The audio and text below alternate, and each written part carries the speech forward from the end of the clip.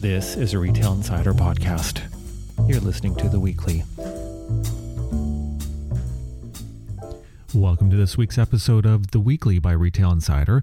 This is Lee Ribbett, and I'm joined with the editor-in-chief, Craig Patterson, to discuss this week's most read articles from retail-insider.com. We're currently recording on November the 6th, 2019, and we just wanted to quickly mention one of our advertisers, Prisma Construction, as they're going to be supporting this week's podcast, and we'll have a brief message from them later on during the show.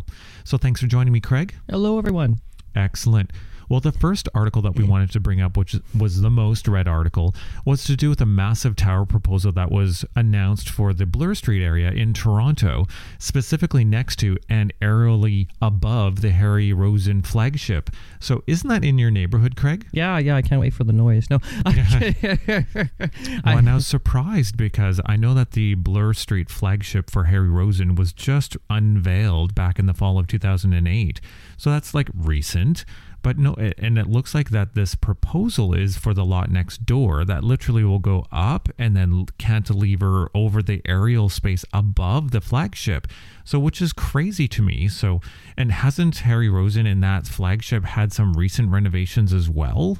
Yeah. I mean, they did a major renovation inside. So, we talked about the Canada Goose shop. They opened in there. They've got a beautiful second level with boutiques, Loro Piana, Zegna, Tom Ford, Montclair. Beautiful store. It's probably, I think Harry Rosen's the best menswear store in terms of having multiple locations and being high-end in the world. Yeah, and my main thing with this article is that I've seen buildings built on top of other buildings, but I haven't seen a building going up next to the other one and then literally shooting over top of the other one next door, which would be the Harry Rosen Bloor Street flagship. So I was stunned with this. So I was just wondering, since you wrote the article, where is it in the approval process with the city? Is it a done deal or just a thought? Yeah. It's just a proposal right now. So, the city of Toronto, and sorry, I'm going to bash them a little bit. They're going to probably make this tower be shorter. No, really? And then they're probably going to make it have balconies, and they're probably going to ruin the design. But nevertheless, well, that's heartbreaking. That's why Toronto has, in some cases, substandard architecture. And yes, I am calling out the city of Toronto. Amazing, proposals like the YSL condominiums on Yonge Street. They had to redesign that because the city was against 98 floors because for some reason the city of Toronto has a fear of heights. So, it was in Chicago. They say, well, why can't you build this a little bit bigger and more interesting? So, anyways, but the thing is, the Harry Rosen store on Bloor Street, it's about, I think it's 4 levels above ground and 1 below. Okay. The proposal has it that this tower is going to basically cantilever over the store and is going to rise much, much, much higher than the current store, which stunning. I think is fascinating. So I didn't actually put this in the article, but my understanding is that the Harry Rosen Corporation or Rosejack Investments, whichever, actually owns the buildings. So I'm sure they got a spectacular payout of millions of dollars to sell these air rights because years ago I was talking to the BIA and they were saying that there could have been a situation where the entire block was redeveloped from the former David's Footwear at the corner of Bloor and Bay all the way to Bel Air Street along Bloor. So they're looking at actually demolishing 3 buildings and rebuilding them. So this latest proposal is just the 2 buildings. That's 80 Bloor Street West as well as the Harry Rosen building at 82 Bloor Street West. And you take a look at the renderings on our website and it looks stunning. And they did a great job of capturing what the neighborhood will look like, as well as like throwing in like what some of the potential retailers, without actually, because you can't confirm any of them, but they had like Fior on there and stuff like that. But the whole luxury feel was there. The building itself architecturally looked like it was curving in the right spots and splitting where it cantilevered. It was just a sexy looking building at the end of the day. Oh, I know. Often what happens with towers, and this isn't so much a retail discussion, but the city cuts it down. The developer's going to make less money. They have to do something called value engineering, which means you find a way to cut costs so that it's cheaper. And really? I hope it looks something like it does. It's got gold in terms of kind of the design, and Toronto is known, and Vancouver, for blue and green glass.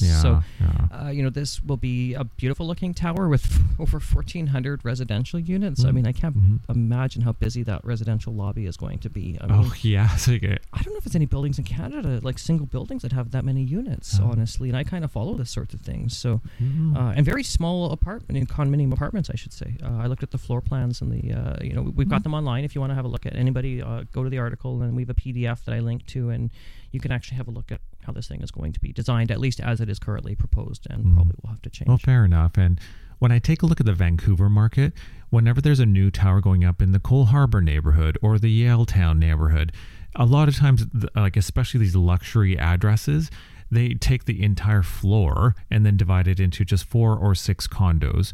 So I'm surprised, especially considering the address for this building and the glamour of it, that they are slicing it up into just pieces. Well, that, and also it's easier to sell small units, because I know developers in the city have tried to build buildings, or at least just propose them with larger units, and it's been quite difficult to sell them out. Whereas if you have a bunch of little 500 square foot apartments that, many investors and, first-time buyers will purchase, you can sell a building out within days, in theory. So, I think that is sort of the play here. I mean, if a building like this was being built in Chicago, you would probably have, apartments starting at 1,200 square feet and going up from there. It would be a very fine building. And in Toronto, typically when you see buildings like this, even in Yorkville, which is an affluent neighborhood, very small units. And I've been tracking the developments throughout the Yorkville area, and most of the buildings have small units. In fact, the 50 Scholar building, which was proposed to have units starting at about 1,300 square feet, have knocked them down to, in some cases, the smallest units being under 700 square feet. And they were saying this would be the most exclusive development in Canada. So,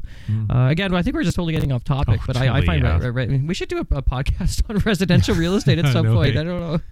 Went back to the retail bend. JLL went and had a node study that came out for the neighborhood, and it was very positive on the direction that retail was going to be headed for the area, which is great. But I was just wondering if there was any kind of consideration for construction projects on the horizon that may be impacting that forecast, because, well, I realize that this is just a proposal, so you can't really go in and make and shape a forecast based on that. But still, like, it's a big open pile driving construction zone right next to a flagship Harry Rosen store. That's got to have an impact on the sales funnel, much less the large luxury tenants that are across the street. I think so. I mean, I'll be honest with that. I know right now Holt Renfrew is, being ripped apart. The facade is under construction. Again, we're recording this in November to be done in the spring of 2020. It's disruptive to the sidewalk. It makes it narrow. It makes it awkward. Sometimes there's noise across the street where, Italy is going at the Manulife Center. That was a major construction zone for a while. They're just kind of finishing it off now. But all of the construction in the neighborhood, I think, has turned some people away. It's just, it's been unsightly. It's been noisy. It's been hard to walk around. It's just not, pleasant. I mean, when Bloor Yorkville is done, whenever that will be, it will be great. But one thing I was thinking about is, you've got Holt Renfrew at 50 Bloor Street West, which is between Bay Street and Yonge Street. That is a clustering of brands that wealthy people will gravitate to. But then you have a similar and sometimes identical clustering, a few hundred feet away to the west on the Mink Mile, as we've kind of coined it, on Bloor Street. And again, that's another clustering of brands. So, if someone's going to be walking along the north side of Bloor Street to say visit, Louis Vuitton or Hermes or, Burberry, there's, Tiffany, there's a few stores on the north side of the street, in theory, they'd be walking through this construction site at 80 Bloor Street West. The Harry Rosen store, I mean, it's already had some issues in terms of, we've lost parking and the neighborhood has been under construction, sales are down. It's a good thing they got probably a few $1 million for the air rights over the building, because it's going to compensate for what could be lost sales. But at the same time, there's a lot, Harry Rosen has a lot of very loyal clients and whatnot that will shop there. But there's also many other Harry Rosen stores in the city of Toronto. I haven't done a count, but it's almost a dozen, I think. Well, and at the end of the day, if this is approved, obviously Harry Rosen is going to be the most impacted with the Cirque du Soleil construction about to happen above it. But the other thing I just was noticing too is, like, they are literally going to demolish the building next to it. And there's tenants in it right now. So what's going to happen with those retailers and tenants that are in there that need to be displaced? Good question. I mean, Banana Republic is one of the tenants. I kind of honestly had assumed that they would be leaving Bloor Street at some point anyways. So, I think this is a convenient exit. And keep in mind, by the way, we don't know the timeline of this project. It has to be approved, and then they're going to have to do pre-sales of the condominiums, and it's going to be probably at least a couple of years before they break ground. So my optometrist is there, and they're just doing a major renovation. I'll do a shout out to them separately at one point, but they're doing a major renovation to their space. They're expanding it. They're creating an eye moistening spa. I'm not joking. What? And doing this in a building that's going to be demolished. The other tenant's Roots, and I don't know if it's technically Roots is like global flagship store because they're Toronto based, but they're going to have to find another space on Bloor Street again, because Roots years ago used to be where the Holt Renfrew men's store is at 100 Bloor Street, which is the same building that Hermes is in, and Barry's Boot Camp is in the back. Xenia is there. I live upstairs, so I'm honestly not looking forward to this project in terms of the noise, because I'll probably move, to be honest, if when the construction starts. I'm sorry to hear that, and I guess you're not necessarily going to need the eye moisturizing spa that's being demolished with the tears of pain from the construction and the dust. And the dust, yes. But yeah, when I was reading this article, I didn't necessarily see a heavy retail component to it, but it is the iconic Harry Rosen flagship on Bloor in Toronto. So, and plus the building being cuddled by the new development in all the renderings just looked amazing too. Yeah, right? It'll add some retail space eventually. I don't know. I mean, I speculated there's an opportunity for luxury brands to move in because, David's Footwear unfortunately no longer exists as a retailer. So, that corner space is for lease right now. Savile says that for lease. And at some point, this new retail space at this 80 Bloor project will come online. And I mean, I figured there could be an opportunity maybe for luxury brands, only because it would be kind of connecting the high-end part of the Mink Mile with the retail that we're seeing over where Holt Renfrew is. And then, I think we're going to see increased foot traffic with Italy. I mean, Italy is not a luxury place in terms of, it's accessible. It's accessible, I should say, to many people. It's not just for, extremely wealthy people. So, I think it's going to create a really great vibe to the neighborhood, and other things are coming too. A lot of redevelopments behind Holt Renfrew. Apple is going to be opening a large flagship store at the corner of Yonge and Bloor, and other things are happening. Oh, whoa, wait a minute! Apple's going in there? Yeah, it's reported. I'm not confirming anything, but it has been very well reported in many publications, and there have been building applications and other stuff that have pointed to the fact that there may very well be an Apple store opening at Yonge and Bloor. So, and again, hopefully I stick around in this neighborhood, because that would be great for me, because Apple has a very small store at the CF Toronto Eaton Centre right now. It's under 5,000 square feet, but they're opening a bigger one there too. They're building it downstairs right below the current one. And now a quick message from our episode sponsor, Prisma Construction. They're a leading retail construction specialist doing development, rollouts management, project management plus coordination and follow-up. Retail Insider recently featured Prisma in an article discussing the company's expansion internationally, including its first project in China. Visit them at prismaconstruction.com. And our second most read article is a Canadian brand called True Outliers. Now, when you go to their Instagram account, they are self-described as unapologetically Canadian, disrupting the coat industry one parka at a time. So you can obviously assume they are an outerwear company, but they're selling mink line jackets and they're based out of Toronto. But Craig, when I was going through their website and taking a look at their social media channels, it looks like they have quite a bit of a celebrity following behind it, and you've met the people behind the brand. So what did you think about the launch and the brand itself? Yeah, it's really, I find this one really interesting. I met up with Moses Mandelbaum a few weeks ago, and he's 26-year-old entrepreneur, very charismatic, really nice guy. Had a really great visit. His family owns Gertex, which is a manufacturing company that distributes all kinds of different products from hosiery on upwards.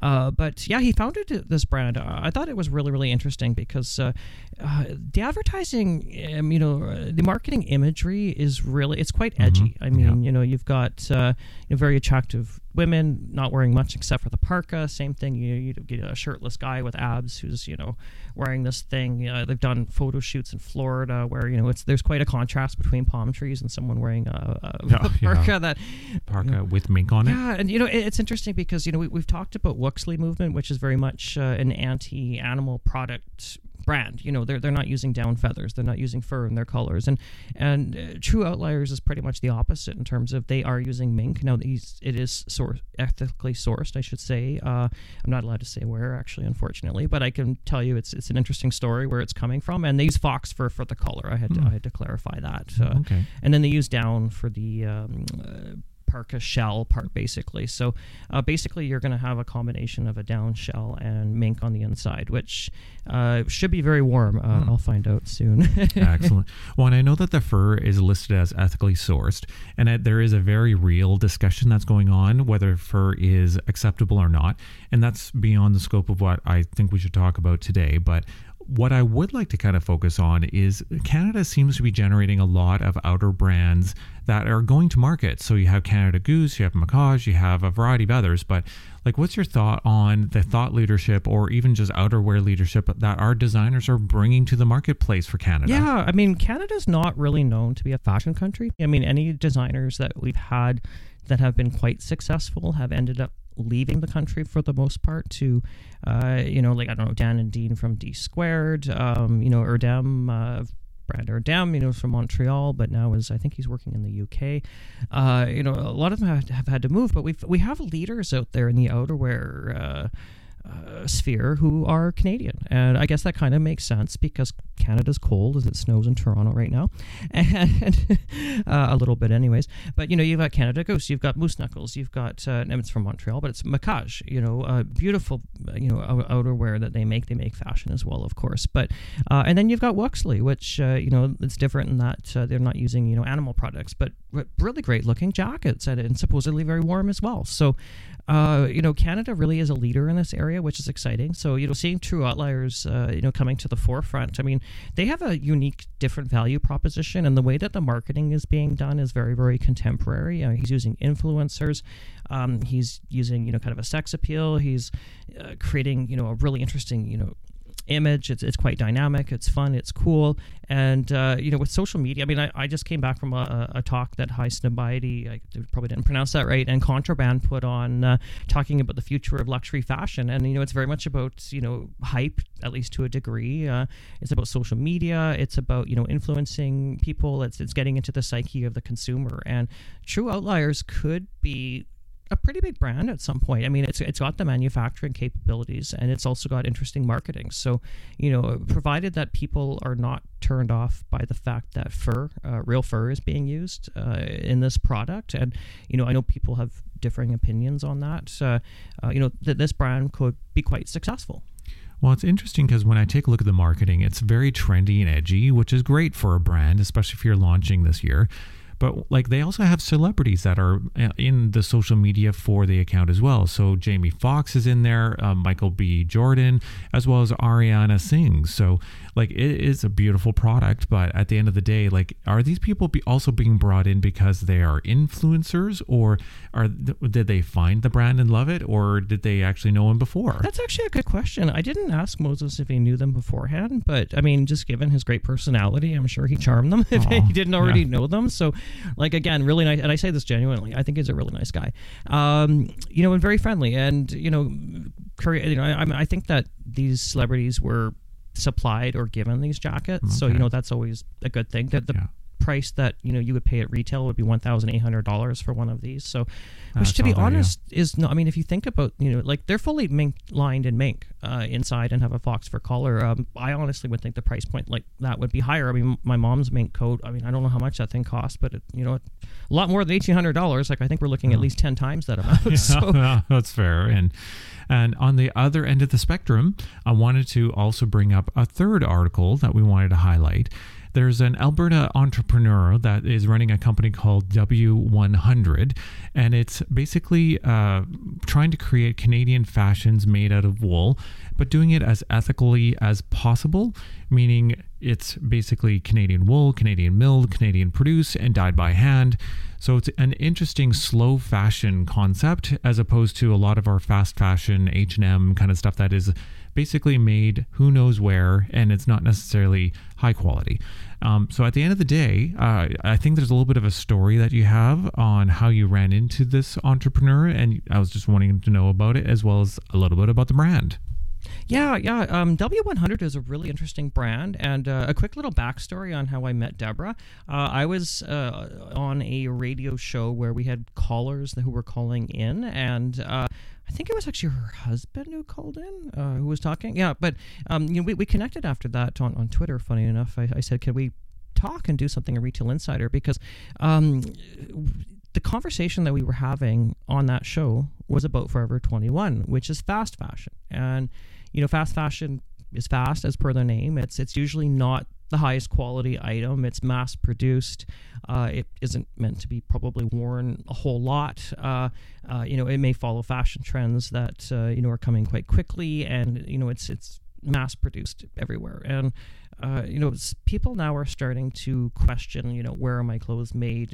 Who are they made by? Are these people being treated okay? Are they being paid well? Is this polluting the environment? So W100, is really the opposite. It's a brand which, it's handmade products, like you pointed out, the 100 mile, basically everything that goes into this product. She's in Red Deer, Alberta.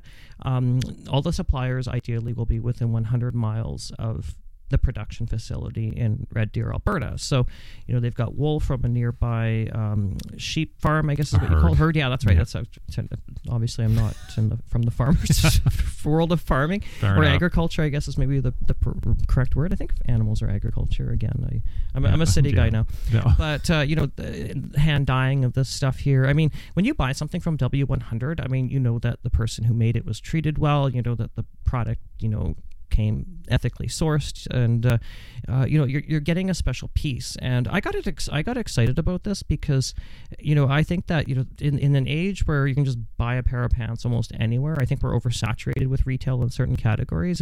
If a brand can come out and say that something has meaning, like if you're connecting with your buyer by showing that people are making a difference by buying this, they're actually doing something that's not bad for the environment. I think I think there's actually a market for that right now in Canada and globally. So brands like this could be successful, but scaling it could be another issue. Well, and there is some tangible benefit to knowing that there's someone that is going in, finding the wool, finding like how to mill it, how to produce it, and making it by hand and putting it together, hand dyeing it. So, but on the other side of the fence too, like it's great that you're going down the route of being ethical, but I did have some wonders and questions around like how could someone scale something to a larger platform to make it more of a successful business? Because for me, I'm coming up with a blank unless you start going overseas and starting to outsource it. So what's your thought, Craig, on how to take something that's a great idea, very ethical,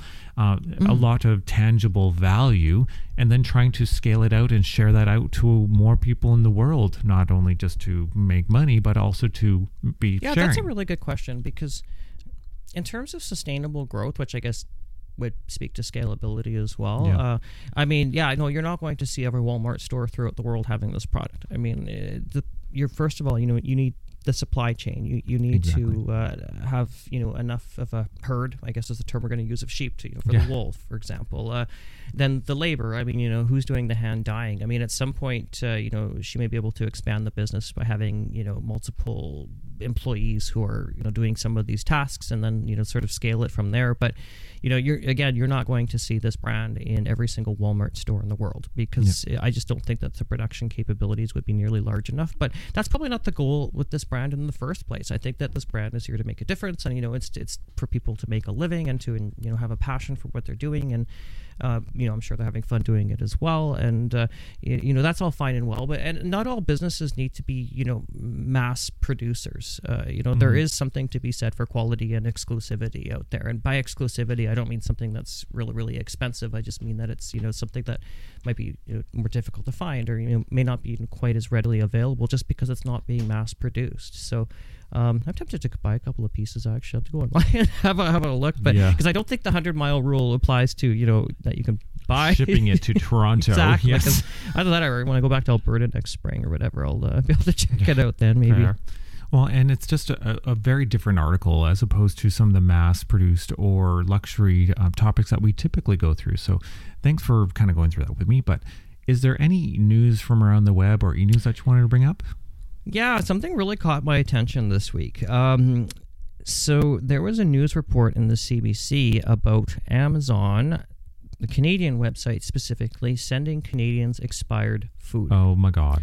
Really? Oh. Yeah, including baby formula and other products. So this really made me think for a minute, because Amazon has been grabbing market share from all kinds of retailers in all categories at this point, be it, fashion, food, books, pretty much everything now. And part of food retail is trust. If you're getting consumers in there, you to build a loyal clientele, you need to have a level of trust. And if Amazon, is sending out expired product, now they're saying that there were some mistakes, there were some issues with, I don't know, logistics and with whatever other processes they have going on there that, they're saying that this is a boo-boo, but, apparently there are quite a few comments online, and, CBC did interview some people who had purchased these expired items. And, I mean, I'm not going to be going out right now and probably buying groceries on Amazon. I'm still one of those people who goes and walks to the grocery store and gets my groceries, so I've got 5 of them really close to me, including Italy. Yeah. So, and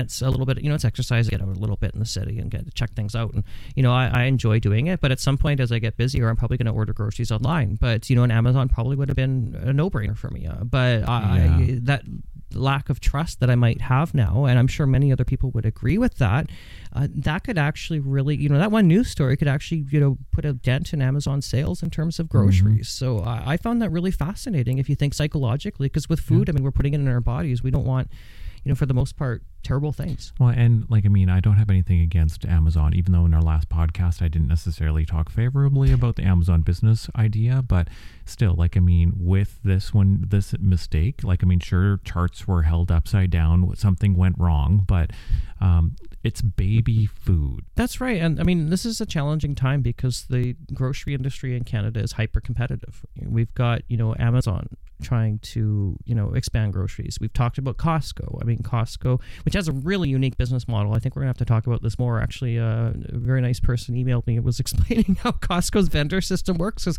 I was not totally familiar. So, but I won't go into that right now, other than to say that, Costco's expanding grocery offerings through its vendors.